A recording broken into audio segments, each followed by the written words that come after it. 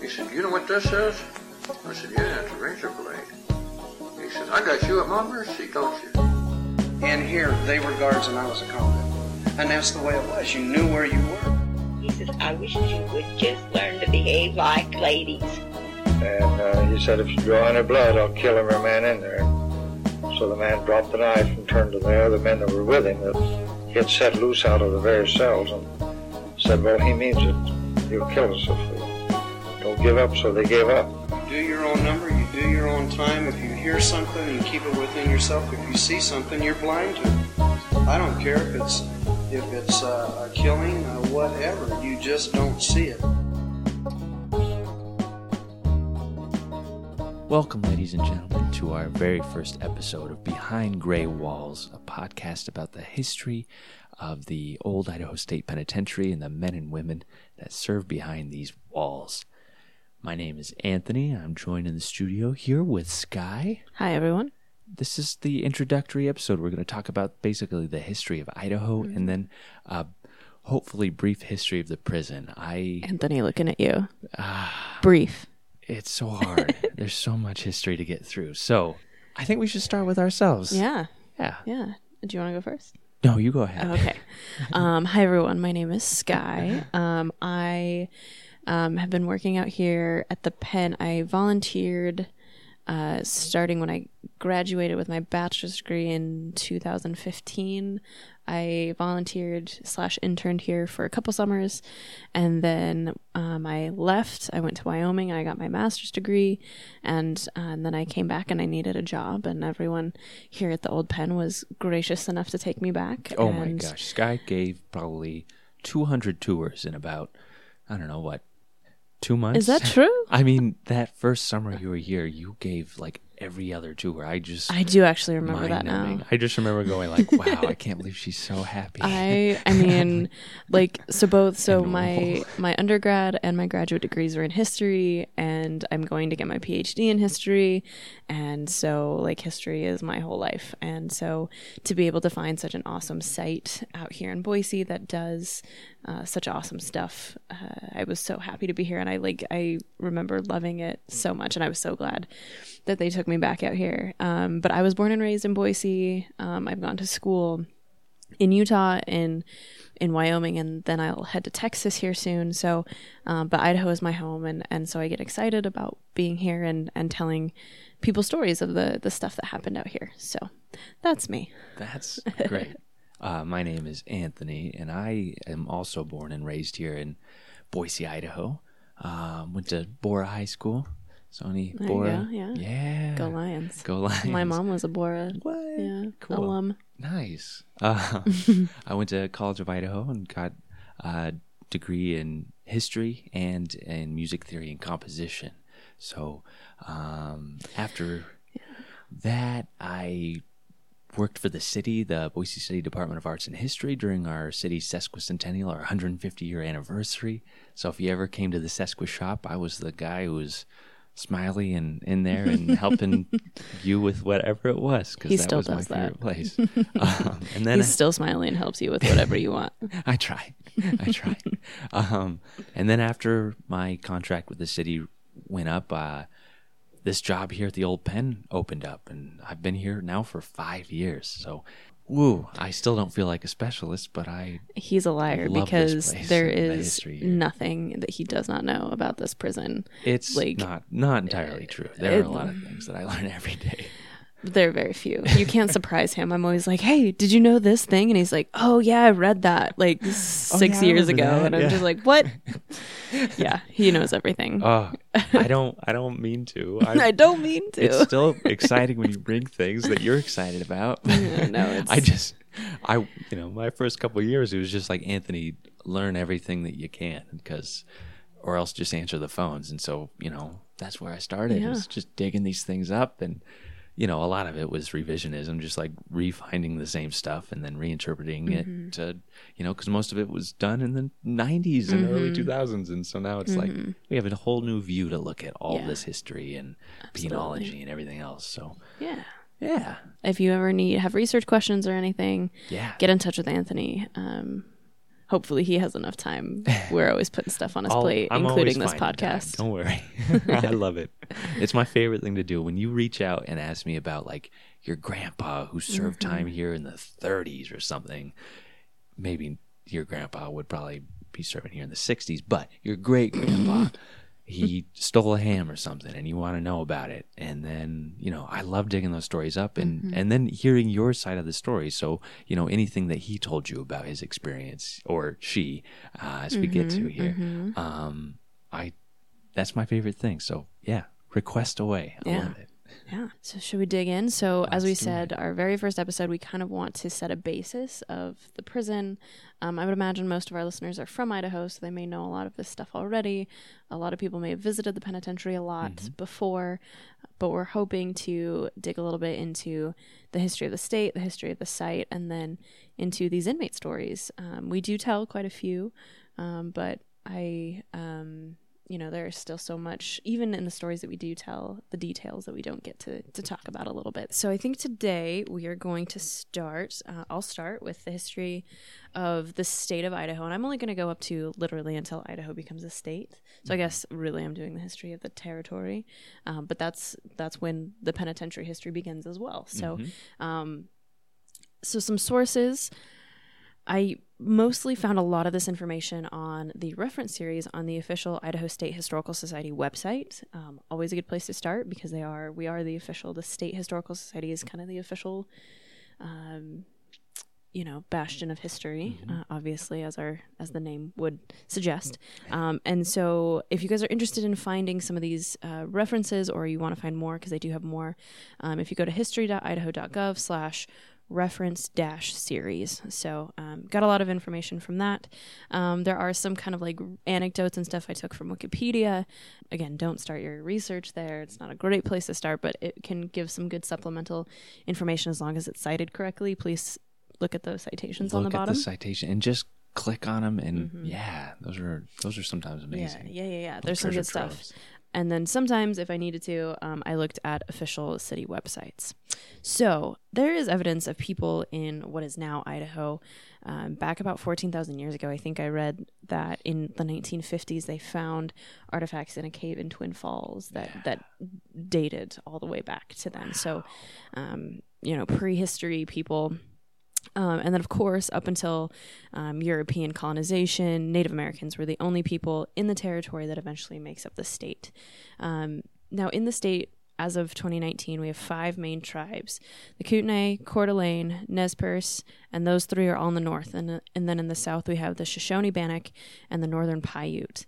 And all of these names are going to be pretty familiar. We have a lot of inmates that come from these tribes, and then all of them, there's areas, whether they're counties or whether they're cities, that are named after these tribes as well. There were other tribes that kind of occupied parts of Idaho. We've got the Blackfeet, the Crow, the Kalispel. Trading events are going to bring people from around, natives from the different areas into the Idaho area, but not all of them settled here. Most of them, the Kalispel, I think their main reservation is in Washington. The Blackfeet and the Crow are in Montana. So we do have evidence of those tribes here in Idaho. They just aren't quote unquote native to the state, which I hate to say because Idaho is a white person construct. But again, we have 5 different actually Native American reservations in the state, and as many of us know, the reservation system was kind of the U.S. government's way of controlling the land as white people began to settle it. There is a really interesting book I actually read during an American Indian class I took during my master's degree, and if you're interested at all in kind of digging into the way that the federal government treated Native Americans, they treated them basically like fathers and mothers. The white people were here. The U.S. government was here to kind of like raise the Native Americans and assimilate them into our culture, and and it like breaks my heart. But if you're interested in that, there's a really excellent book. It's by a scholar named Kathleen D. Cahill. It's called Federal Fathers and Mothers, A Social History of the United States Indian Service, 1869 to 1933. Nice. It's really, really good. So if you're interested at all in the way that kind of the reservation system shaped the way that we view Native Americans and the view that they had in the late 19th, early 20th century, definitely check out that book. Because I don't want to get too into it. It's not necessarily my place to do so, and I wish I could say the story was different, but you and I are capitalizing off the fact that white people took advantage of these natives and took them off their land and gave them not, like, I don't even want to say a portion because that makes it sound like it's a lot. Right. Native Americans currently hold 0.03% of land in the state of Idaho, where this was all their land. Yeah. It's a little upsetting to me. I don't want to get into it. That's not what we're here for. Again, 5 reservations. The Nez Perce Reservation, mainly the Nez Perce tribe. It's only about 1,200 square miles, only about 17,000. And this was in 2000. I don't know why the population numbers were from almost 20 years ago, why there isn't any more recent data. But as of 2000, 17,000 natives lived there. Coeur d'Alene Reservation, again for the Coeur d'Alene tribe, 523 square miles, about 6,500 people. The Fort Hall Indian Reservation, Shoshone-Bannock tribes, 814 square miles, about 6,000. Wow. The Kootenai Reservation, again, the Kootenai tribe, that's a pretty small one. It's up north. Only about 75 people live there. Wow. And the majority of the rest of the tribe exists on the Flathead Reservation in western Montana. Okay. That's one of the smaller ones. I haven't found any inmates from that reservation. I think I found ones from all the rest. Yeah. And then the last one we have is the Duck Valley Reservation. That's the Shoshone-Paiute tribes, 450 square miles. And it actually is split evenly between 2 states, between Idaho and Nevada. Yeah. So that's kind of interesting. And then the population there is about 1,200. Mm-hmm. So then, so natives were, the only people here. Mm-hmm. The main European exploration that changed that was the Lewis and Clark expedition. They were the first main Europeans to cross through Idaho territory. Some fur trappers had sort of already passed through, but they didn't settle. They just sort of, were on, there's no one to, you can sell to the natives and then you move on. Yeah. So Lewis and Clark came through Idaho in 1805. Most of us know this from our classes. 4th grade. Yeah. So listen, here's what I remember about 4th grade history class.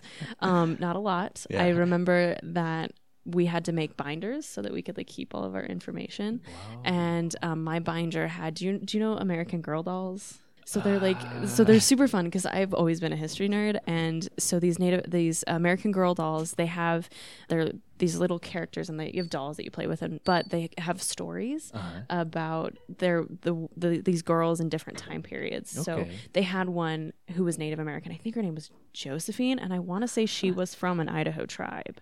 Interesting. So I had a picture of her on my binder, and there was a horse on it, and then the only thing I remember doing in 4th grade history is we made salt dough maps of the topography of Idaho. Oh, so we had to make the mountain ranges and everything. Wow. That's all I remember. So if my history is real rusty and real incorrect, then my apologies. It has been a hot second since I've studied Idaho history. 20 years. I can't remember being 10. Yeah, 10, yes.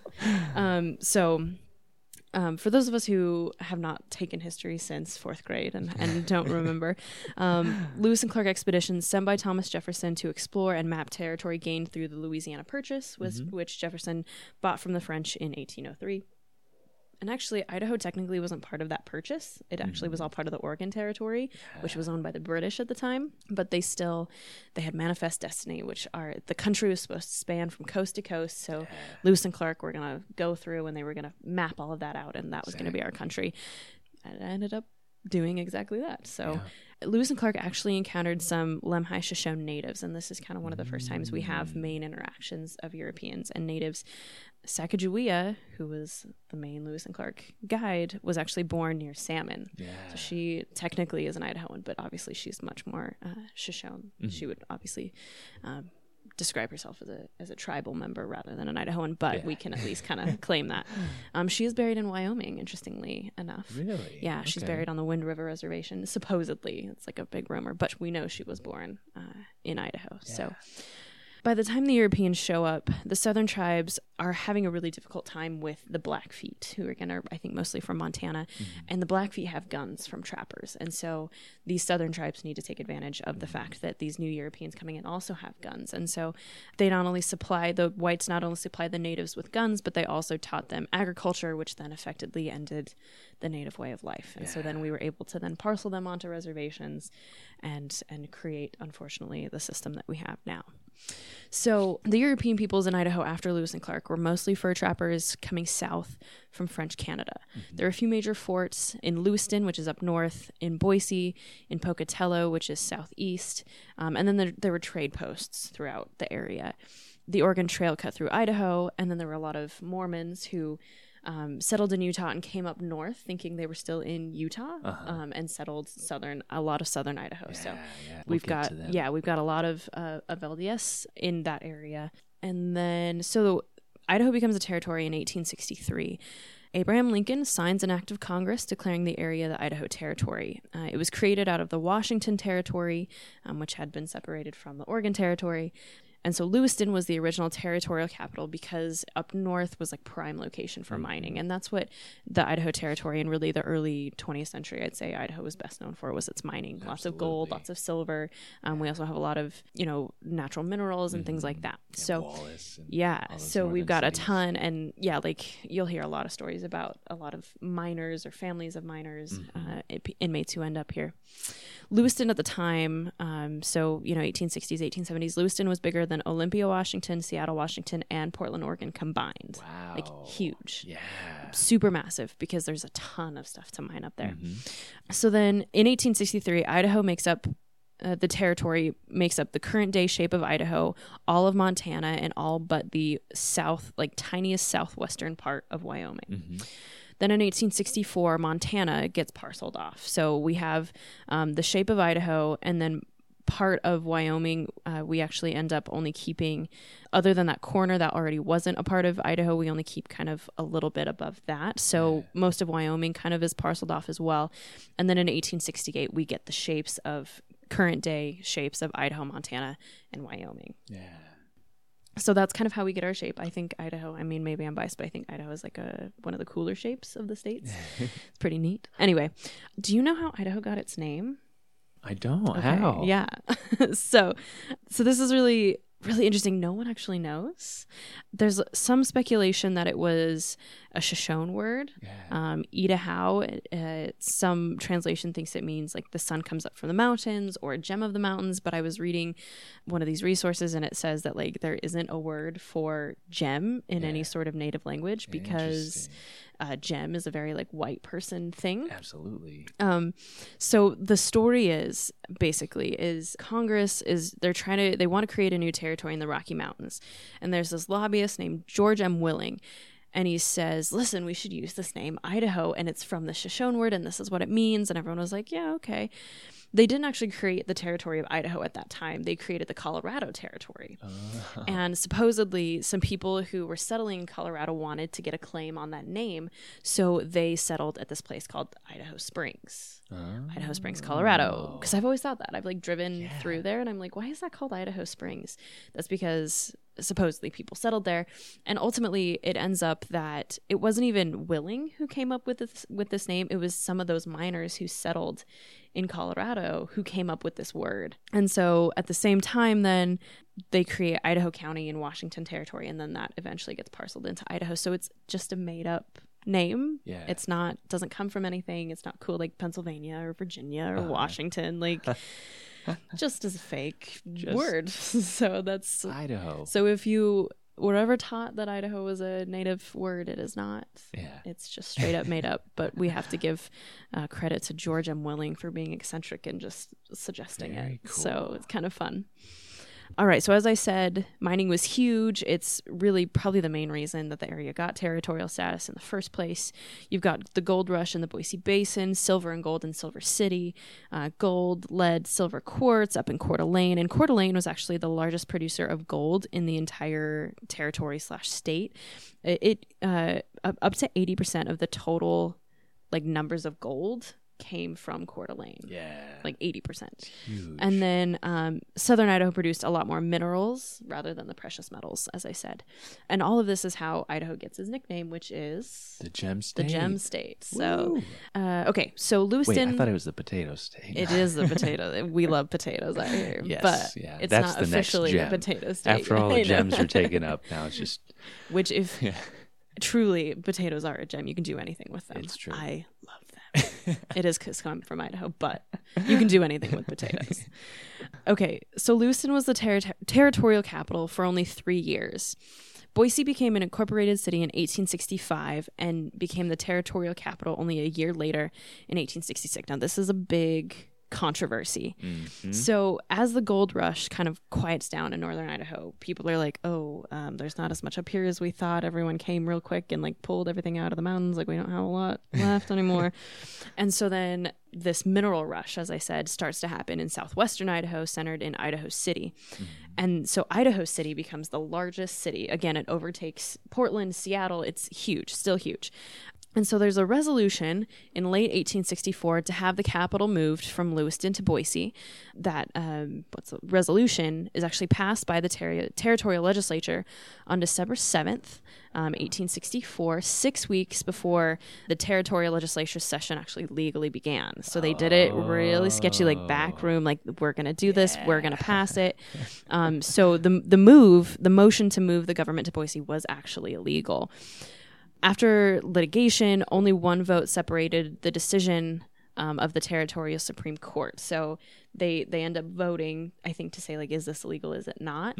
And only one vote kind of separates this, like, I guess it was legal. I think I was kind of confused about that, but yeah. But basically, it's like really narrow margin. It's very back room. Yes, and, like, because early Western people are not the most above board people. They will do whatever they want to do to get rich, to be lucrative, and I think this is the case in this situation. So the move to Boise is super unpopular in northern Idaho because they just lost their capital status. Have you been to Lewiston now? There's not a ton there. They have a factory that makes the entire town smell really gross. Yeah, is that the Sensi or? Wait, whoa! Shots fired, Anthony. My goodness, I don't remember what factory it is, but like, it's a really beautiful town. It's right on the river, but there is this factory that's like sort of smells everything up. So again, this move's super unpopular. And it is in violation of a court order. And the territorial governor, his name was Caleb Lyon, and the territorial secretary, they like know that this is unpopular and they're stuck in Lewiston. So they take the territorial seal, they take the territorial archives and the treasury, and they just flee from Lewiston, like in the middle of the night. They come down into Boise, and they're trying to settle here, but Caleb Lyon is really outspoken, and he says, listen, I don't think Native Americans should be massacred. And everyone is like, what? Do you mean? Which is ridiculous. And so because of this idea that Native Americans should not be massacred, he's dismissed as governor. So he kind of says, like, well, screw you guys. And he takes all of the territory's Indian funds, a total of $46,000, and he takes off in the middle of the night. Just takes off with $46,000. So he doesn't want to massacre the Indians. He just wants to slowly starve them, you know. Profit. So nice job, Caleb Lyon. You're top-notch character. Yeah. But anyway, so Boise ends up as the capital.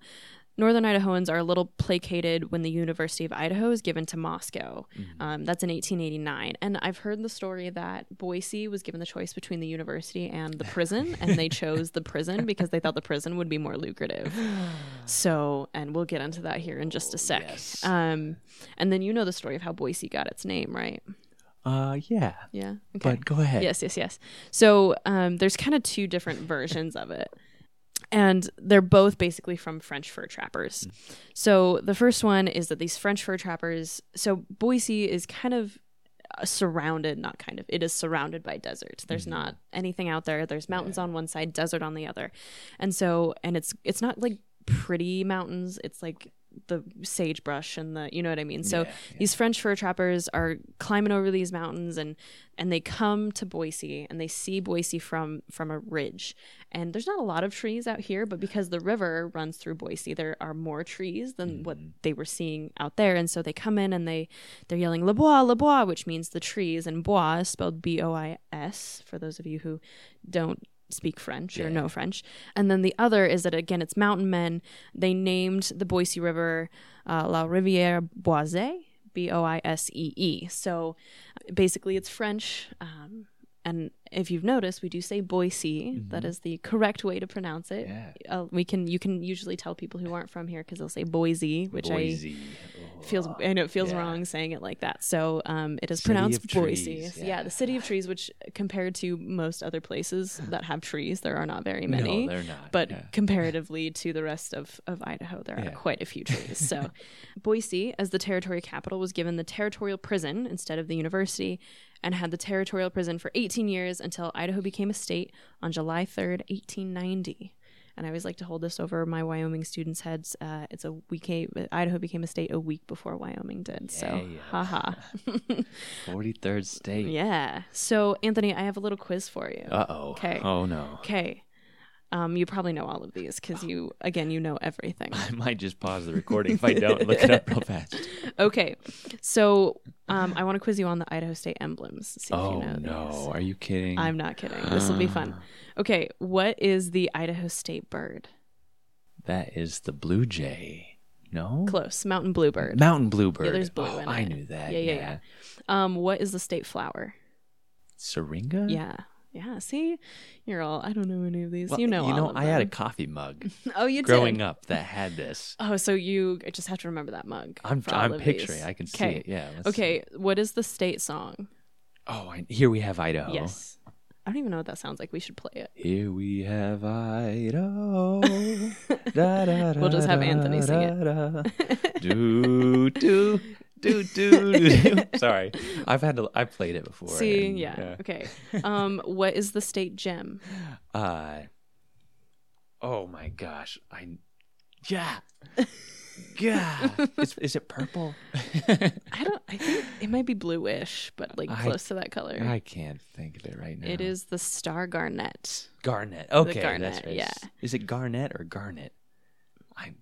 I don't know. My piano teacher was, Garnet. oh, garnet. Star garnet. Yeah.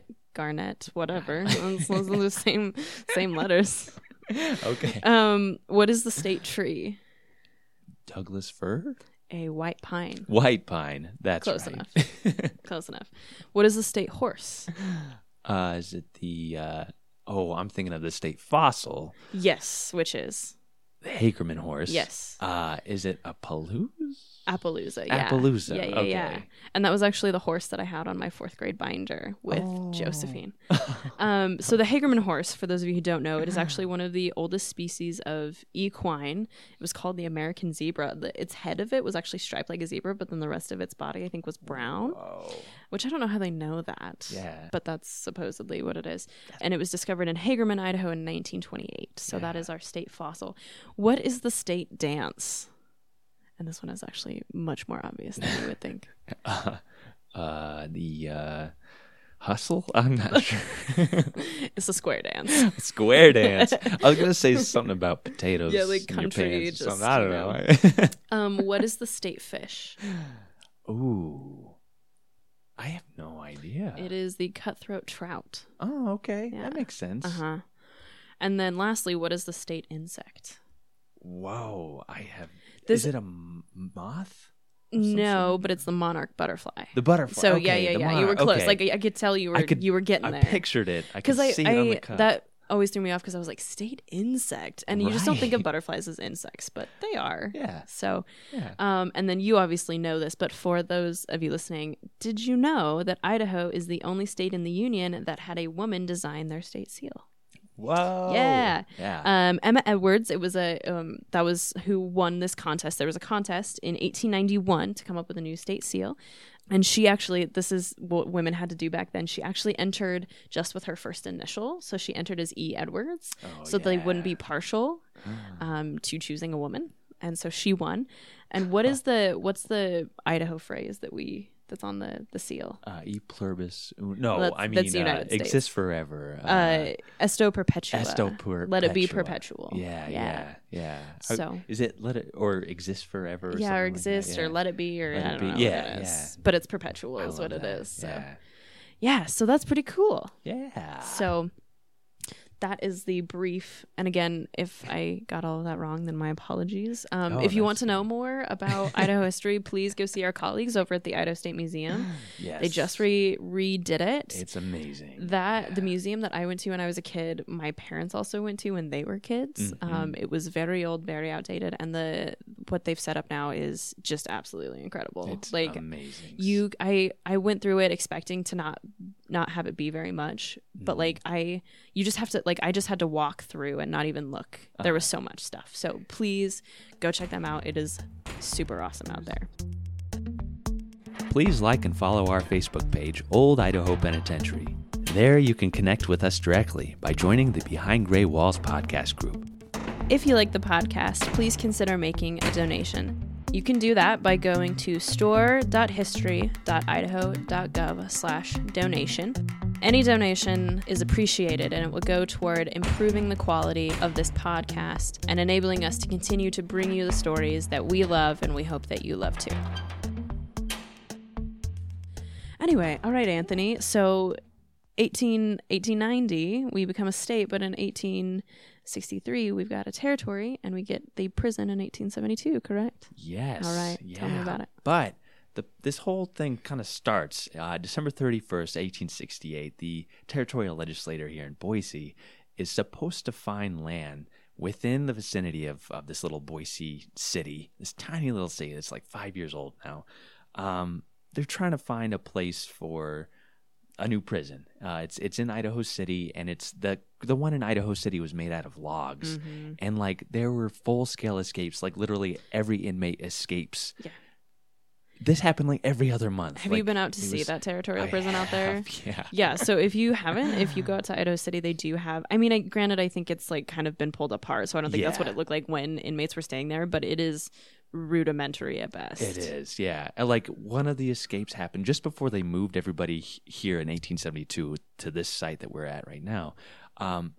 They gave a trustee, he was the cook, and I think he was in for grand larceny or something, but the guard on duty said he had to run to town. So he gave the keys to this trustee and said, lock everybody up and I'll be back. And, did he lock them up? No, he unlocked the doors and everybody escaped. The guard returned to see an empty prison. So anyway, it had issues. So the territorial government, they need to find a place for this new prison, and they have to decide, does the territorial government pay for the inmates, or does the United States, the federal government, pay for them? And so there's this whole debate. So December 31st, they're sent out to find a place so they can build an impenetrable cell house, essentially. And January 1st, 1869, the next day, they dropped the ball. They chose this land that we're on right now, but somebody from the city built a little shack and turned in some paper so that he owned the land. Oh, no. And so the Idaho Statesman, this writer writes, "We hardly thought it possible that a party resided in our midst so unprincipled as to attempt to speculate on a prison site to the detriment of not only the city but the whole territory. Vacate the spot. Disclaim any intention to speculate to the great injury of the citizens, and in the future sin no more against a people who patronize you, and peace may be restored." Sin no more. That is... It's, I mean, they were so mad because, like, the legislator, they were supposed to find this space for a while, and then when they finally do, it's too late because this guy, his name's Mr. Benedict, had settled it. Within the month, Mr. Benedict actually signs over the rights to the He doesn't territorial. even get money for it? No, he just gives it away for free, man. and he apologizes and says that he actually owned a lot of this land here in this eastern Boise area, like 40 acres. But his buddy told him that, I'm going to take that land right there if you don't. And so like that night he built that little shack, and he said it was not to get in front of the territorial government, but to get in front of his friend who he thought was going to take the land. So, he apologizes profusely and gives the land up, and it all it settles, and then they gather up the money, the funds, and they agree to have the federal government pay for the construction. So on April 2nd, 1870, a groundbreaking ceremony is held, and people from Boise all come out. And then on the 4th of July, in 1870, the 94th anniversary of American independence. This small celebration is held in downtown Boise, and citizens flock to watch this procession. That's like the local Fort Boise Military Reserve Band, all the little kids kind of like dancing around, and any of the citizenry that had carriages all rode from one end of town to the other, which is like 10 square blocks at this point. Yeah. And then they ended at this little field and had a big picnic and had this jolly celebration. They had an orator read the Declaration of Independence, and then they had the Fort Boise soldiers shoot 37 times, because at that point there are only 37 states in the Union. Oh. So yeah, it's like this huge thing. After all of this, at about 6 o'clock, everyone came from downtown Boise 2 miles along this dirt path to watch the laying of the cornerstone of the territorial prison. And prior to that, the statesmen, called for anyone to donate any documents relating to the early settlement of the territory. They said they wanted anything that included information about the town, mementos, and letters, so that future generations will know who and what their ancestors were. So, on our Independence Day, we celebrate the construction of a prison. Yay! Let everyone be free except the criminals. Exactly. So, this debate on, does the federal government pay to house inmates, or will the territorial government pay for this? This goes on the whole year. October 17th, they actually run out of money for construction, and the territorial government is just like, this is ridiculous. We need this to continue. So 2 days later, they put in funds so that it will be finished, and they finish it by December. So the prison's completed in December of 1870, but it would sit empty as the debate rages on some more on who pays for it. Finally, the federal government agrees to pay $7 a week, so $1 a day for each inmate that would serve here, and then pay for any guards or anything else. And then they would also, the president would hire a U.S. Marshal to oversee the prison. So that's what they do. So finally, after a whole year of all of this, March 21st, 1872, the first 11 inmates arrive from Idaho City. And they're shackled in a stagecoach, and there are 4 guards that follow it. The first 11 men are Hood, who's serving 5 years for assault with intent to commit murder; Charles LeDuc, who's serving 2 years for grand larceny; Ong Gao, 4 years for manslaughter; Dennis Crowley, 15 years for second-degree murder; Jacob Duke, 4 years for assault with intent to kill; Mike Donahue, 4 years for assault with intent to kill; Al Priest and John Black, 15 years for highway robbery; John Thomas, 18 months for grand larceny; Shock, who's serving 6 years for manslaughter; and then William Scott, 3 years for grand larceny. So those are the first 11. And I do want to say, and I didn't put this in my outline, but you probably heard a lot of like Asian sounding names, and that probably seems strange because Idaho is not well known for its Asian population. Yeah. But the railroads, as they were being built, when it was being built across the country, it didn't come through Idaho. Idaho does obviously have railroads, but not the big continental one. And a lot of Chinese immigrants would actually work on this railroad, but when it was finished, they didn't have anywhere to go. Yeah. And since Idaho, especially the Boise area, had a lot of mining to do, they came out to mine. And so Boise actually got a pretty substantial Chinese population. Absolutely. And I'm sure you know this because you know everything, but Chinden, the word Chinden, that road is named, it's a conglomeration of Chinese garden, because that's where all the Chinese lived, was down there in Garden City. Yeah. Again, my dad tells me all of this stuff because, we're big nerds. But anyway, back to you. Yeah, so this territorial prison, it actually had 42 cells. Really could only hold 40 men at a time. One cell was basically a kitchen, and one was turned into a kind of a restroom area. So 40 men, and in this early system, there was a move from the Pennsylvania to the Auburn system, and the Pennsylvania system is all about penitence, where we get the word penitentiary. Basically, you're sitting in solitary confinement so you can foster some sort of penitence about your crimes and your sins, and encourage your own reformation so you don't sin again. Auburn system, this is basically, let's put you to work all day, and then at night you're in solitary confinement. This would be basically what this prison was run as. But within the first month of this institution opening up, we have our first escapes. Yeah, we've got Hood, who is serving 5 years for assault with intent to commit murder. He and this fella named Al Priest, who's in here for the highway robbery, Al Priest is sentenced to 15 years. And Al is just outside the cell walls. And anytime you were outside of the main prison, you were wearing a ball and chain, a shackle with a ball and chain on it, like 20-pound piece of iron strapped to your ankle. Yep.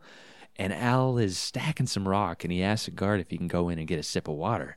So the guard's like, yeah, go ahead, Al. So he goes back into the cell house. He goes to that one little kitchen cell, and he reaches into his pocket, pulls out a pair of keys, unshackles his ankle, and he actually climbed up and out the window. And he squeezed through. There's a little area where the bars weren't very close together, so he squeezed out of that and started running through the foothills. The rest of the inmates were actually all on duty digging a ditch around the corner. So guards didn't realize, they're watching these other men. Finally, one of the guards checks inside, sees the windows open, there's the shackle on the ground. They grab the men, toss them in their cells. They hop on their horses and start chasing this dust cloud that is Al Priest running through the foothills. They forgot to lock one cell, though. They forgot to lock Hood's cell, and he slides his cell open, looks around. He sees the ball and chain on the ground with the key still in it.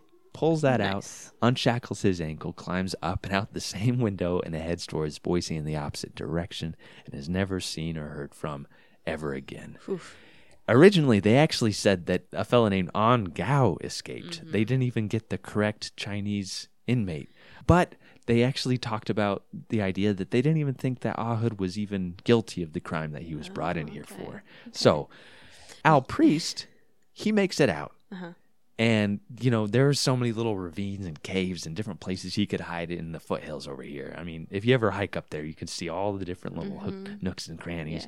Yeah. But not long after, the U.S. Marshals sent after him, and Robbins, there's a Robbins Street here in Boise right next to the cemetery over here on Warm Springs, named after this deputy who, was super renowned. We should do a story about him because, how he chased so many men down, and he was such a cool sheriff back in the day. Anyway, they both look for him. They don't find him. Finally, this fella discovers him. Reinierson was his name.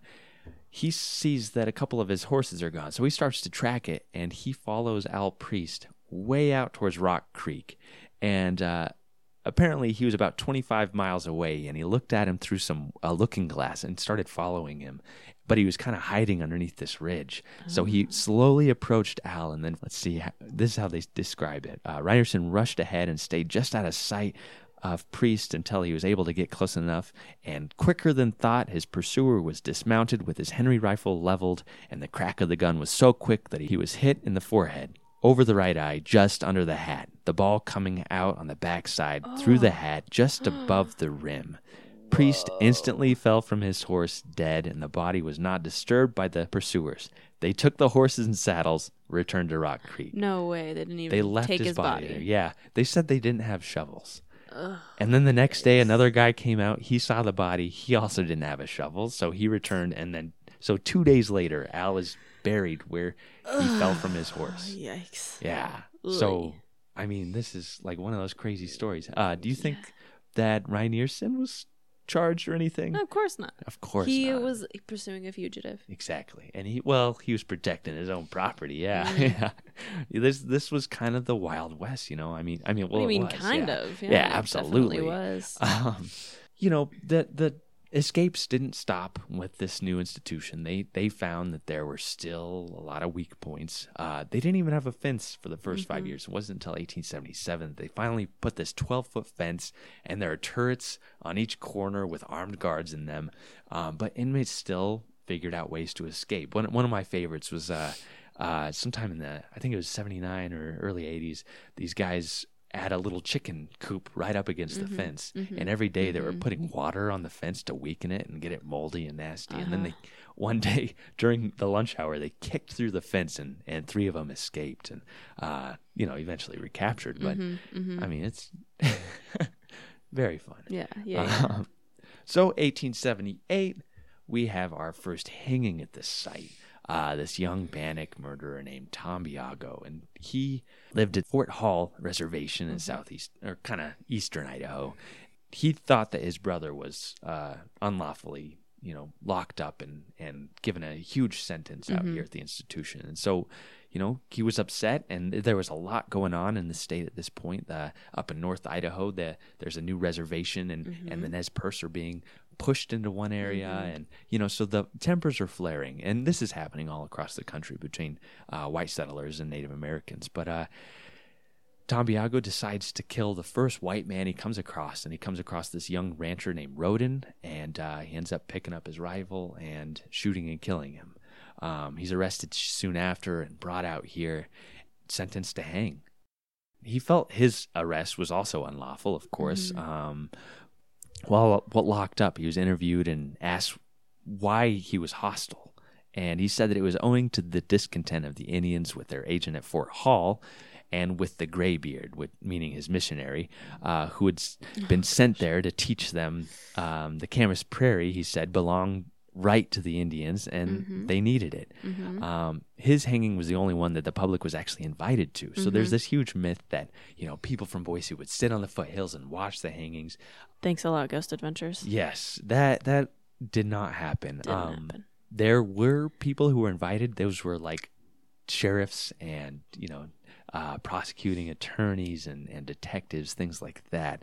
But for Tambiago's execution, nearly 250 citizens came out to the territorial prison to watch his hanging, and it was pouring downpour of rain, and all these people came out to witness this. So this kind of shows the issues that were going on between the native and the white settlers. This is a quote from the Statesman about Tambiago. He says, when he saw that the people were assembling in and near the prison, he asked what it meant. And when told that it was near the hour of his execution, he said, "Me no die today. Tomorrow die all right. One sleep more, then die with a good heart." He was placed in his cell until the hour, hoping that the chief and his brothers would arrive to save him. He walked to the gallows without issue and took a calm glance at the crowd and the surrounding objects, and indulged in a grim and somewhat ghastly smile at this scene. Oh boy. Okay, so listen. Yes. Early Idaho Statesman, we love the Idaho Statesman now, but early newspaper reporters did not give a hang about reporting things fairly. Absolutely. And so there is so much racism about pretty much anyone but white people. Yes.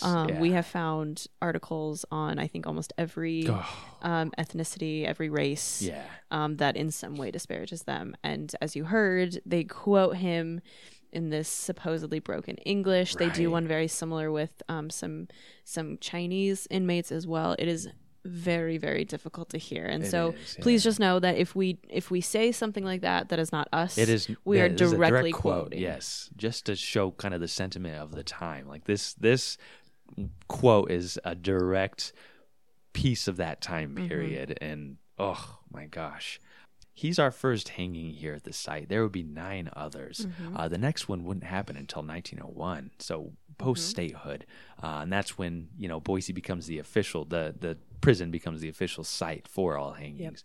There were other hangings in different towns, and most of those were either lynch mob, individual kills somebody that's prominent in the city. Vigilante justice. Exactly, yeah. But most of the hangings after that were done at a county level until 1901 when they were done here. Okay. So that's 1870s. That's the just establishment of this site and what would come. 1880s. There's a fella named Fred T. Dubois, and he is running for governor of Idaho, and he's running on the anti-Mormon ticket. Yay!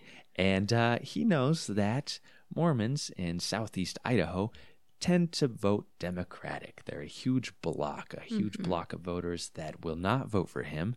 And so he devises a new law to make it illegal for Mormons to vote.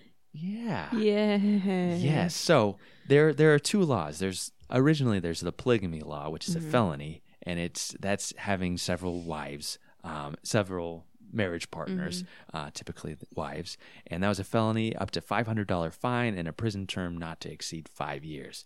Well, Dubois creates a new law called unlawful cohabitation, which is a misdemeanor, comes up with a $300 fine and a prison term not to exceed 6 months.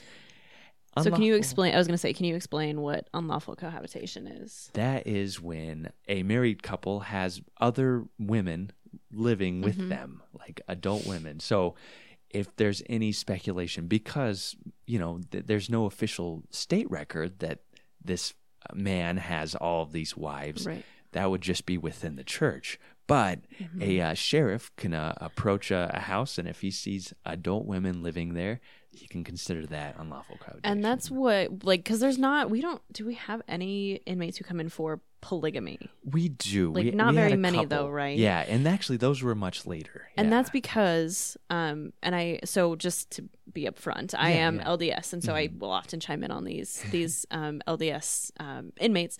So polygamy, the LDS Church did practice this in this time period, but again, it's not legal. They're not legally married to these wives. They're married within what we call the covenant of the church, and so that's why they can't get a ton of people on polygamy, because there isn't any legal record of them being married to more than one person, which today is also called bigamy. We do have some people who come in on bigamy charges. Yeah, and Lincoln actually created the bigamy laws in the 1860s. So that's why I think this Dubois instituted this unlawful cohabitation, because then you're able to get a lot more of these people that he does not like into jail, where then he has a better chance of winning that vote. Also, I do want to say that the Democrats and the Republicans have switched parties since this. So when you say that a lot of Mormons voted Democrat, that is absolutely not the case anymore. But they actually remain along those same kind of party lines. It's just the names have basically been switched. So between 1885 and 1890, there would be 48 Mormon men from southeastern Idaho convicted, 47 for unlawful cohabitation, all punished with a maximum $300 fine and between 3 to 6 month sentences, and one for resisting an officer for concealing a polygamous friend. And he was fined $300 and given a year sentence. So because he was protecting his friends, he was given a longer sentence, and he had to pay his $100 court fees. This means 48 men. This original territorial cell house, how many did it hold? 40. Yeah. So that means that's not even counting people who were coming in for other stuff. Exactly. So this place is packed. It is packed. And we actually, fortunately, a lot of these men were avid writers and journalists. So we have a couple writers. One guy named Nash, he wrote, "We found Mr. Dubois to be a generous-hearted gentleman. He gave us a free ride on the UNR to Pocatello. The sidewalks were crowded with men of all ages and descriptions, watching for a sight of the distinguished guest." This is kind of tongue-in-cheek. Yeah, for sure. But he would describe, he wrote this great poem. I didn't include that, but he would say, "I feel first rate and contented with my lot, knowing I am here for keeping the commandments of God, and that in the end, if I prove faithful through the trials of my life, I will gain life eternal in the kingdom of God." All very LDS language. Yeah. That we still use today. But he still held this, and we can see that in Alexander Nephi Stevens, who also left this great journal, which is like from the late 1880s. So it really gives us a picture of what day-to-day life in that territorial prison was like. He says on November 21st, 1887, it's riddled full Yeah, he doesn't of, use punctuation. Yeah, and a lot of misspelled words. So let me stumble through this. On the 21st, we stayed in our cells most all day. We went out about an hour and a half. Among the prisoners, they had an old fiddle. We played a few times for them. There was 3 of us, could play a little, Brother Wilson and Brother Anderson and myself. We cheered them up as well we could, and they said it was a change. We then went back to our cells, spent the rest of the day in reading and sitting around. We couldn't get much exercise in our cell. It's about 6 feet by 10 feet. So, yeah, kind of an idea of what those days are like. And these are, how many men do you think they had packed in these cells? Right. Wow. Yeah, well, and also in the fact that he mentions 2 other men by brother, which is a very LDS way of identifying other members of the church. So that means that he's in there with people he knows. Yes. And so that, again, that goes back to this idea that we know that they are targeting LDS members. Yeah. And because, these guys were so lawful and so kind, the guards had actually let them stay out in the yard much longer. Okay. And gave them like trustee status. They were kind of the original trustees, a lot of these fellas. So, and what is a trustee? A trustee is an inmate who they're given extra privileges. So they get to sleep sometimes outside the walls. We'll see that later on. They get to run different departments and kind of oversee other inmates in whatever work it is. And sometimes they're sent on work release, so they get to go into town and do other things. Yeah. Sweet. Yeah. So that is kind of our territorial prison. They realize that it's packed. They decide to get some money to construct a new cell house. So 1889, there's some money allotted, and they construct the 1890s cell house, which we still call New Cell House, even though it's so old now. And it was basically a mirror of that first cell house.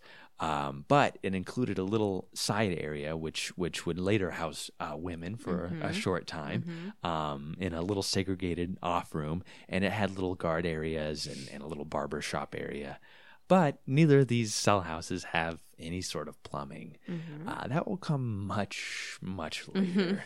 So finally, they realize, okay, we've got 2 cell houses now. This is 1890.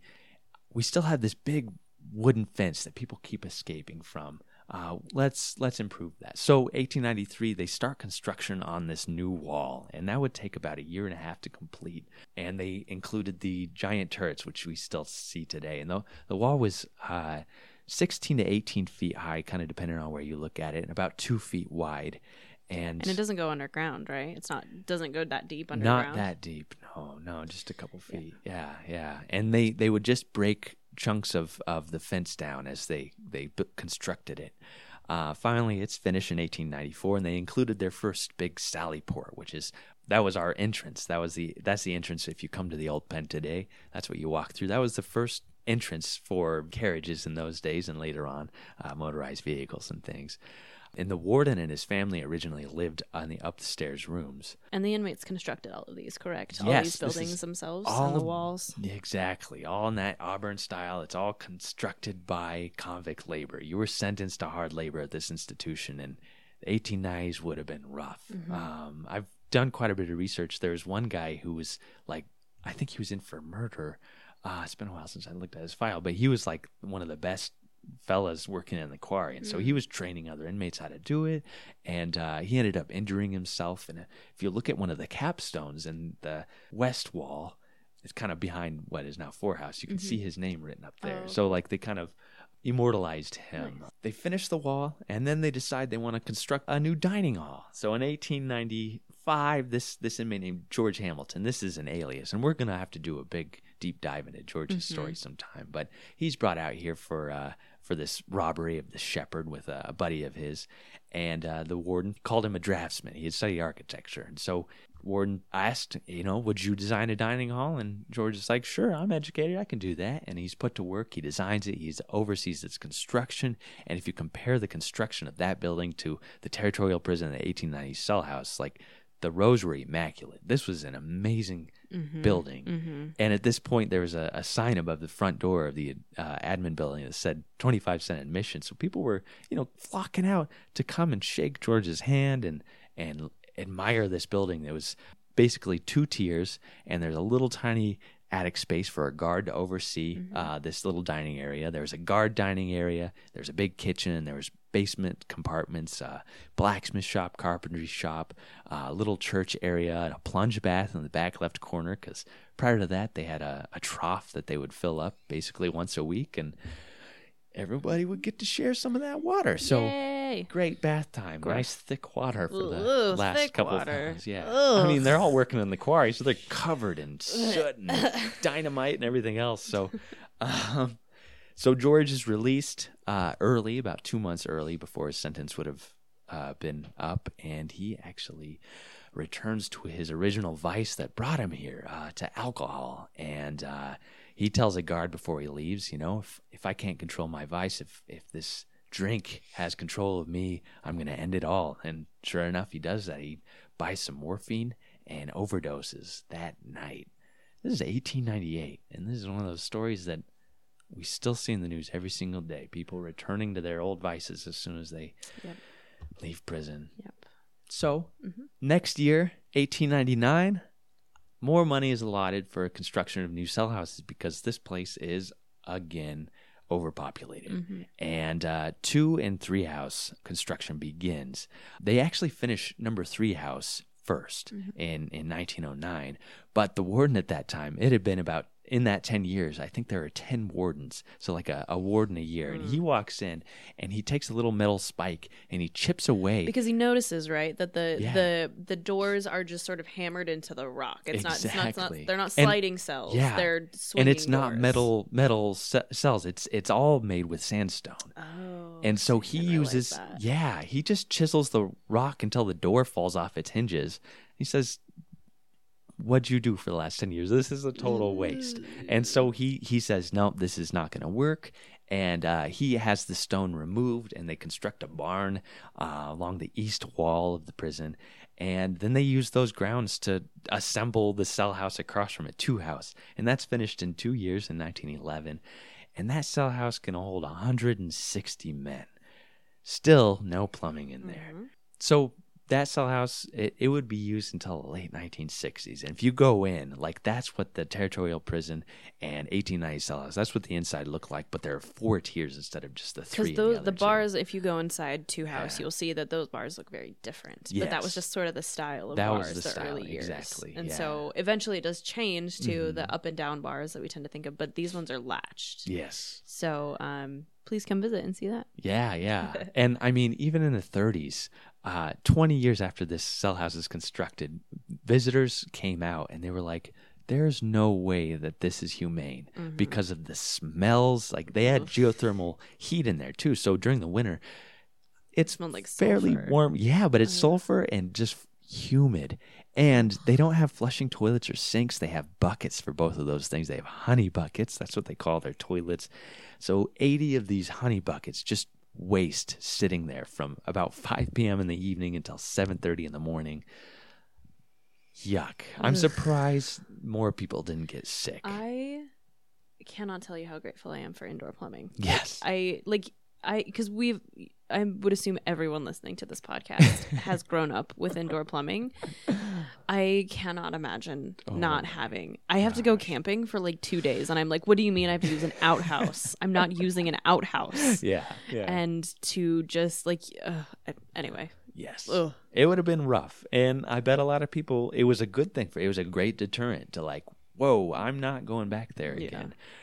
So the shell of 3 house, that sits vacant. And one of our most famous inmates, Harry Orchard, he is actually put in charge of a shoe factory. And he ends up actually buying all the equipment and starts to teach other inmates. He becomes kind of a head of this factory that manufactured shoes that went all the way to St. Anthony, to the industrial schools, and to the insane asylum, which would later become Idaho State Hospital South in and Blackfoot. North. Yeah, that is huge. But Harry actually comes in 1905, and Idaho's trial of the century is 1908. I kind of skipped over that. We'll get to Harry Orchard in probably a 2 or 3 part episode. Yeah. Oh my gosh. 1920s, there is a new movement towards having convict labor to create goods. And in 1923, a shirt factory begins to be constructed. And by October, it's completed, and inmates are taught to make shirts. They aren't allowed to make hobby crafts or anything else like that. They essentially work for 8 hours a day and make, like, I think a dime a day or something for all the shirts. There would be 200 men, and they could make 220 shirts a day. That's 2,640 shirts made in a single day by these 200 men. And they weren't allowed to do anything else. Like everything else was put on suspension. And this went on from 1923 until 1933. There's the Haas-Cooper Act is enacted in Congress, and they say basically it's illegal to sell convict-made goods. The Great Depression, is raging, and there's no way that prisoners should be competing with these free men who are just dying out there trying to make money. So that all ends in 33. But the prison purchases 200 acres of land out at Eagle Island, which becomes the new place for inmate labor. Which I really did not know that Eagle Island, I mean, I've only been out there a few times, but I really didn't know that was prison land. But everyone who comes in knows already. So nice job, I used to go everyone, for swimming knowing. there a lot as a kid. Yeah. Oh, So yeah, I had no idea until I started working here. Yeah. Like, wow. And they would grow and raise so much food and cattle, and you know, they had a canning plant back here at this site. So, you know, whatever food they didn't cook and or send to these different state institutions, they would can and preserve all winter long. And so this prison became completely self-sustaining, especially after the purchase of Eagle Island. So that's in 1933. That all starts. 1942, that territorial prison, everything is gutted. Everything's taken out, and it's converted into a chapel. This just big room. They have pews. And over the next, 20 years, inmates would be sent in there. Our most famous one is James Arrard. Blue Eagle was his name. And he would paint murals along the wall. And one of my favorite quotes is from an oral history that said, it's this inmate talking about how beautiful the murals are. And there was this mural of Jesus, and the eyes were drawn so well that it looked like he was following you around the room. Interesting. Which just, I mean, and I've cool. looked at the photos that we have from these murals. They are something. Sad that we'll get to what happened to them. Yeah.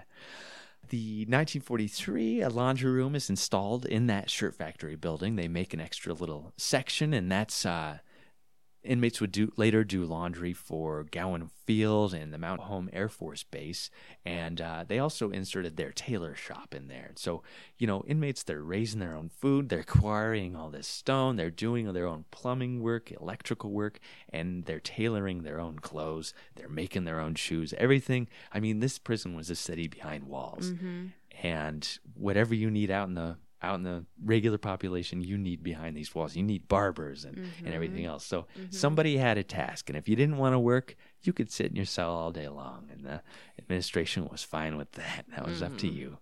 Yikes. Yeah. 1947, they start making license plates, and they would actually average making about 5,000 plates a day. That was put into the shirt factory building, and then the next year, 1948, 2 Yard is created, and they would build these two big warehouse buildings. One had education areas, and one was like vocational training. They would teach automotive repair and refrigeration repair and all these things. They also had their big baseball diamond out there. Yay. Yeah, The Outlaws, which, you know, they're a team from the 1900s, you know, onwards. It's and it didn't matter what crime you committed. If you wanted to play on the baseball team on the Outlaws, you could do it. And these guys were good. They were good. And a lot of Yeah. times there were inmates who played baseball before they even came in. And so they would come in and just rule the roost, basically. Yeah, I mean, and I think we talk a lot about the Outlaws, but it is important to know that there were other sports teams as well. Like the prison had a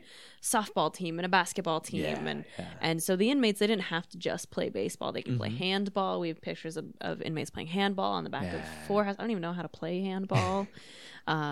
Boxing. Yes. And they held Golden Gloves tournaments here in the 70s, and they would travel to Pocatello until an inmate escaped. And that's, I was going to say, and they used to play baseball outside the walls as well, right? They would go, like, they would do like a home and an away series until some inmates decided to escape, and then they're like, guess we'll just have them here then. I was just going through some old newspapers from the 20s, and there was this outlaw game, and it was at Julia Davis Park, and the Statesman made such a to-do about Harry Orchard, this assassin who killed, you know, over 30 people, and Lyda Southard being sent from the prison to go sit in the stands and watch this game. I mean, people flocked to watch the Outlaws played, which is just amazing. And they would play like BSU, the local university, and they would usually win. They were really good.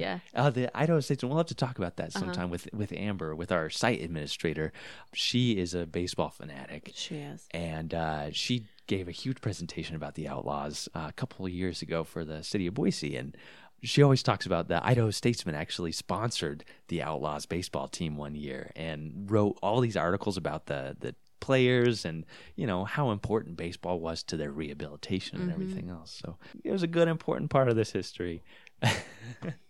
So 2 Yards created. It's this big rec yard, essentially. They had a basketball court in there and weightlifting equipment and things like that. And a football field too, right? And a football field, yeah. So, and there were two, you know, which are still there now, these two big guard towers, and the guards would be in there, you know, whenever inmates were in the yard. Yeah, so for those of you who aren't aware, if you go to the Botanical Gardens, that was 2 yards. Yeah. And so you'll see those guard towers in there, and that's because that was sort of the boundary of 2 yard. Yeah. And then if you go to concerts in the summer out in the Botanical Gardens, they're called the Outlaw Field Concert Series because you were sitting where they used to play baseball. Exactly. I love. I'm such a nerd. It's so fun. Oh, I saw Neil Young last year. Oh man, That because was so Sheryl Crow fun. came last year Oh, too. yeah. Like we've been getting some good names. The Allman Brothers came before Yeah. Greg Allman died recently. Man, Yeah, we got some good stuff. definitely. Yeah, it's fun to be here like in the morning because they do all their sound checks. Yeah. So sometimes if you're getting a tour, you'll hear music. That's some awesome famous band Just sound just checking. warming up, No tuning worries. their guitars. Yeah, Yeah, it's so cool. So 1950. There's a new resurgence for construction, and that's they start construction on what we call Four House, which is this 4-tier cell house that could hold 320 men, 4 men per cell.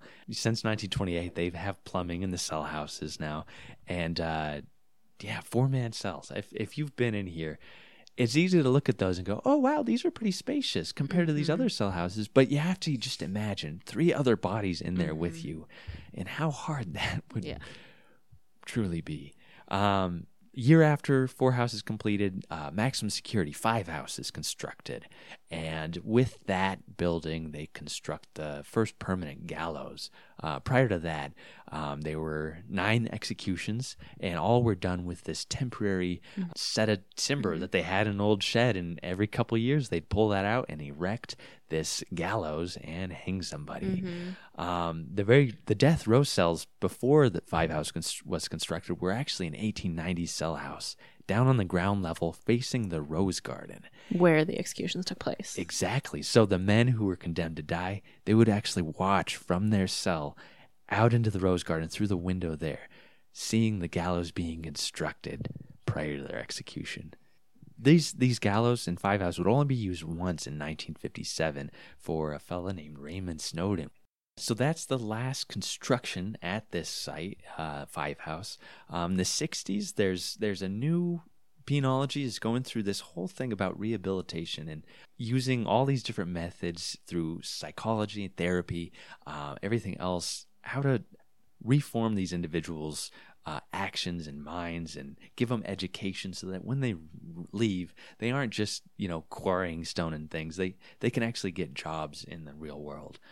So the 60s is a huge era for reform. Lots of help for these guys out here. Then, let's say, 68, a new warden named Raymond May. Oh, my gosh. We're stuck on Snowden. Yeah, exactly. Raymond May. Warden Raymond Snowden. Surprise. He had actually been a correctional officer at Alcatraz. That is the prison for prisoners that are so bad, that they need a worse prison than literal anything island. else. Exactly.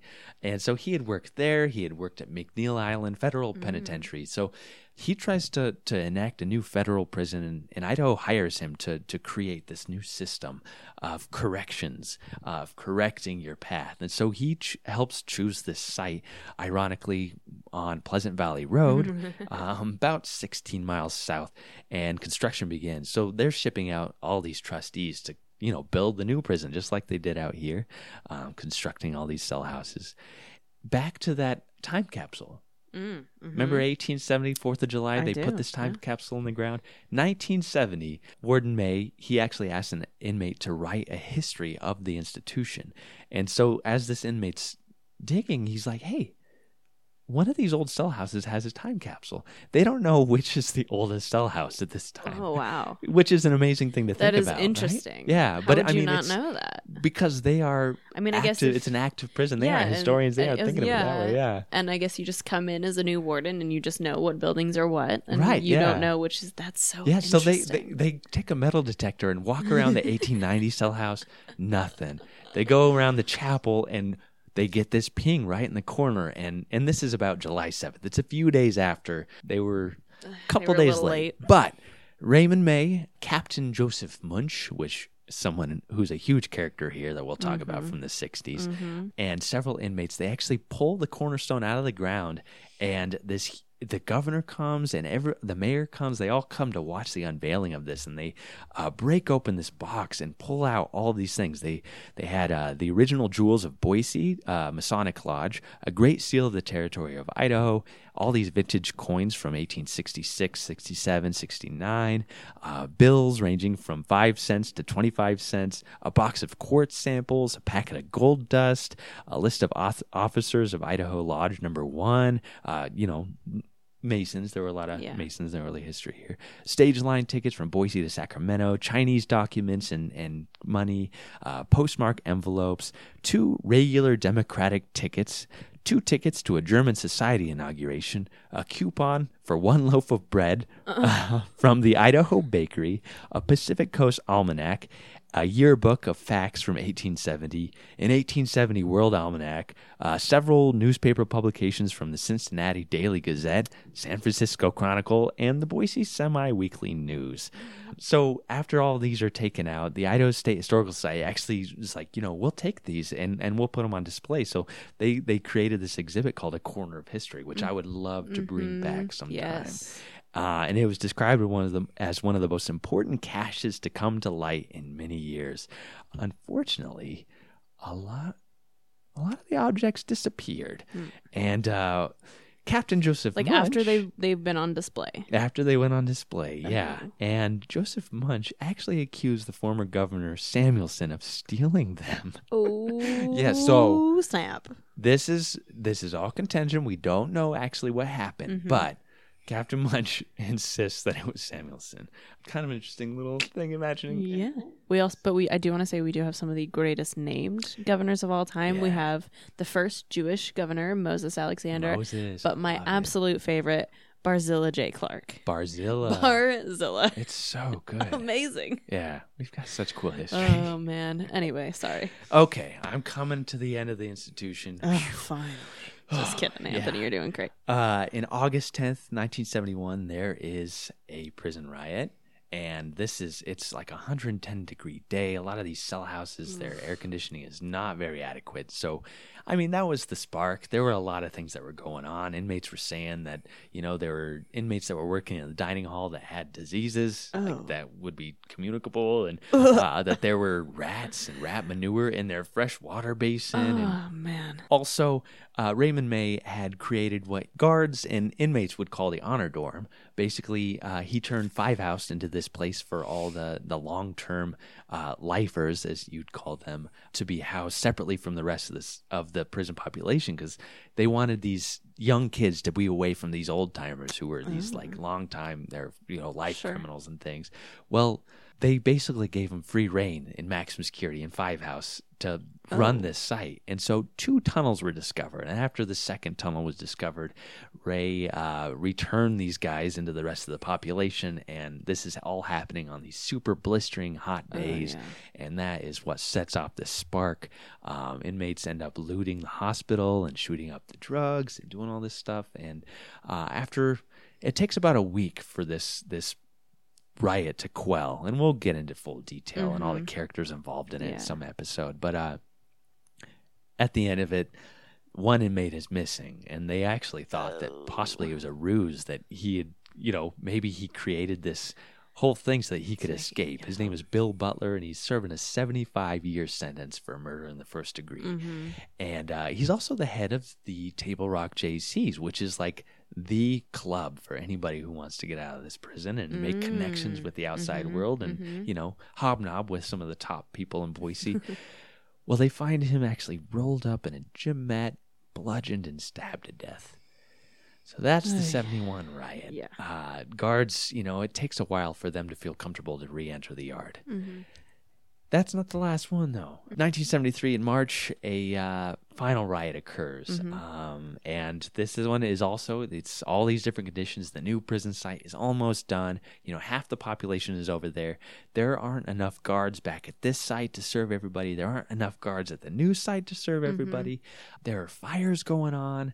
All these things are happening here. And one inmate, who we'll get into, his name is Larry Trujillo. He returns to the site, all beaten up. That's what he appears to be. We would later find out that most of it was self-induced so that he could return to the site. But his half-brother spots him and says, look at what they're going to do to us at the new prison site. That riles everybody up. Well, by everybody, I mean about I was going to say it wasn't very many people because everyone wanted to not have anything to do with it, right? Because they were like, they knew they were going to be transferred out. You don't want to get in a bunch of trouble. So most people just sort of like stood around and let them do it, right? Yeah, they actually went into the deadline area, the sandy area near the wall. And that's where guards are saying, if you're not involved, come over here. And then everybody else, they looted the commissary. And there's a great photo of one inmate with a cat on his shoulder. It's kind of cute. Yeah. Anyway, so that riot, they end up torching the dining hall. The flames leap over and catch the chapel on fire. And a lot of the inmates talk about how much they regret that chapel burning down because of these beautiful murals and everything else, how special it was to them. They did save the prison piano, though, which we have on display here, right? We do, yeah, in our admin building, in the where you can watch a video about the history and see photos and not just listen to my voice talk about it, or you're a tour guide, you can see it. There's the piano right there next to the screen. So that riot ends, and it does not get the men out of here any sooner. They are shipped out on December 3rd, 1973. National Guard is called out. They have helicopters. All these men are in the back of these Army vehicles, shackled, and they're all brought about 16 miles south to Pleasant Valley Road to where the current prison resides. And the site basically sat vacant for about a year as the Historical Society transferred ownership. And if you see, there are these signs that say, warning, guard dogs on duty. Those weren't from when the prison was active. That was actually from the Historical Society actually having to hire guard dogs to prevent people who were jumping the wall and looting and doing all this stuff. Yeah, so those it's kind of a historiography of this site. You know, it's the history of our history here of the Historical Society trying to prevent any damage happening here. So finally we opened as a tourist destination on December 14th, 1974. And we still, every year, offer that day as $1 admission. So if you can't afford to come out, or if you just want to come do something in December, come tour the site. It's $1 on December 14th. Wow. Oh, boy. Wow, was that enough? I think you did great. I'm worried that people won't come visit now because they know everything. Gosh, no, just kidding. No, there's so much to know. Yeah, there's so much to know. And seriously, your tour guides, if you come and you take a guided tour, you'll still find out plenty. Yes, yeah. This is seriously just an introduction to we've hit 150 few years, 155 years. I mean, plus the thousands before that. Of course. Yeah, I didn't even talk about Lake Idaho and where the sandstone came from or anything. We don't have time. Do you mind if I get into the women's history real quick? No, I'll be quick. And I skipped that again. Yes, please do. No, yeah. Well, I figured you skipped it because you knew I was doing it. Good. Yes, I did. That's exactly what happened, right? Yes. Yeah, so I'll be quick just because my project right now is working on the female prisoners, and we're hopefully going to publish a book about the female inmates for Idaho Women 100, which is the celebration of the 100th anniversary of women in the United States getting the right to vote. Idaho did get it earlier; they got it in 1896. But so that's my project right now. So I'm really, really into the women, and so every episode I will be talking about a female inmate. So I just want to go over the history of the women and the women's ward. It's a little bit different than the men. A majority of the stuff that you learn when you come here is going to be about the men and the way of life for men. We only had 217 women, whereas we had about 13,000 male inmates. So just a tiny, tiny portion, but that doesn't mean that they don't deserve a little bit of attention. So the very first woman came in 1887. Her name was Henneby. She was from Fort Hall, Native American reservation. There weren't any separate accommodations for women, and so she was just kept in the territorial prison with the men. She did get, I think, a separate cell, but she was just in there with everyone. A grand jury found the lack of separate women's facilities, quote, injurious, not only to the health of the prisoners, but also to proper discipline. And so they were real upset that she had to stay with these men. So between 1888 and 1895, They didn't have any women in the prison, actually. Any woman who was sentenced to more than a year in Idaho was actually sent to Detroit, Michigan for confinement, which I didn't know that until I did research. And so I think if they were here for like less than a year, they'd just be kept in a county jail. And after that, the prison officials promised to keep women separate in some way. And so they were kind of got that like quote unquote privilege back, I guess. So the second woman came in 1895. Her name is Margaret Hardy. She is real interesting and real terrifying, and we'll get into her. She's got a great story. She was kept in the hospital, isolated in the hospital, but eventually she was sent to the insane asylum in Blackfoot because of some mental breaks that she had. Between 1897 and 1905, 7 women were sentenced to prison, and they were kept up in 1890s. I always call it one house. There's a lot of different things that we call 1890s, new cell house, one house. We call it a lot of different stuff. So all those women were kept in there. And then the big catalyst for the separate women's facility was with an inmate named Josie Kensler, who we love, Josie. Oh my gosh. Obviously, again, I won't get into her story too much right now. The warden, because she came in by herself. She came in 1897. She was the only one, and so he gave her a private room on the second floor of 1890 cell house. He brought a new bed, a new mattress, he brought pillows, and he tried to give the room, quote, as much air of comfort as possible. And then, and this will come as a surprise to no one, Josie got pregnant. The scandal is not even that, actually. The scandal comes when she claims that the warden forces her to have an abortion. Yeah. And again, I don't want to get into all the details of that, but they end up going to court for it. I think the warden and the prison physician were both fired because of this. Yeah. And that's when they started to be like, ooh, probably shouldn't keep men and women together. Yeah. And then there's this young 16-year-old. Her name is Ida Larrity. She comes in, and because she's so young, everyone is in an uproar about the fact that she's being kept with all these hardened male criminals who haven't seen a young pretty girl in however many years. Yeah. And so finally they're like, all right, we really need to keep these women separate. So, and Idaho at the time was reportedly the only state without a matron in charge of women prisoners. So it was time to have these women separate. So in 1905, the women actually move out to the warden's old house, and then they use inmate labor to build the walls around the structure. And then Warden E.L. Whitney hired his wife as matron, and most matrons, all except for the very last one, were just wives of the wardens. And this is the only exception. Her name is Lulu Rowan, and she was hired in 1961. So in 1920, so they're just living in a house, basically in a little shack. I mean, it's not a shack. It's nicer than that, but just a house. And then in 1920, Warden William Cuddy decides to create a, quote, thoroughly modern dormitory for the women. This dormitory has a concrete floor and roof. It's got 7 cells, 1 bathroom, 1 kitchen, a central day room. It's surrounded by a yard that the women can take care of. They can spend time in. They also can spend their time caring for the grounds, planting roses, and, landscaping and things like that. Each cell had a toilet, electrical lights, windows, a steel bar door, and 2 bunks per cell. But the cells were so small that if both occupants were trying to get dressed or undressed, they had to take turns. Yeah. And if you come in and see that, they're tiny cells. So additional beds could be placed in the day room if all 14 bunks were full. There is at least one inmate we for sure know this happened to. Her name was Elizabeth Lacey, and she was actually claustrophobic. And so being in the small cells really freaked her out. So she demanded to be put in the day room. So she just slept in the day room. Daily life in the women's ward, they didn't have the edict to do stuff like the men did. The women were treated very differently, and you'll find this as we talk more about women. And so they didn't have to work. They would garden, they would knit, they might play games, listen to records on the Victrola, they read books and magazines. They could actually keep birds and other pets, unlike here out here in the men's area. I mean, men kept pets anyway, and we can talk about Dennis and things like that, but they were actually allowed to keep other pets. In the 50s, there was one inmate who she came in. She was actually a teacher before she was arrested. Wow. And so she taught some of the younger inmates. And so there was stuff that they could do often. And then sometimes they could go out and work in the warden's house, or, like maybe help cook meals for the men, or do feasts or whatever.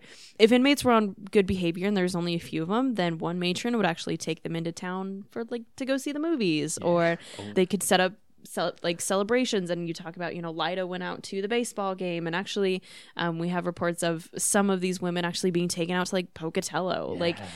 and it depending on the matron. I think some matrons were a little bit more strict than others, and some were just like, oh, they can come out, they're human too, and so it just kind of depends on the year. They could also work in the administration building, they could type, things like that. So kind of depending on skills. So this exists pretty well from about 1905, 1920 to 1960.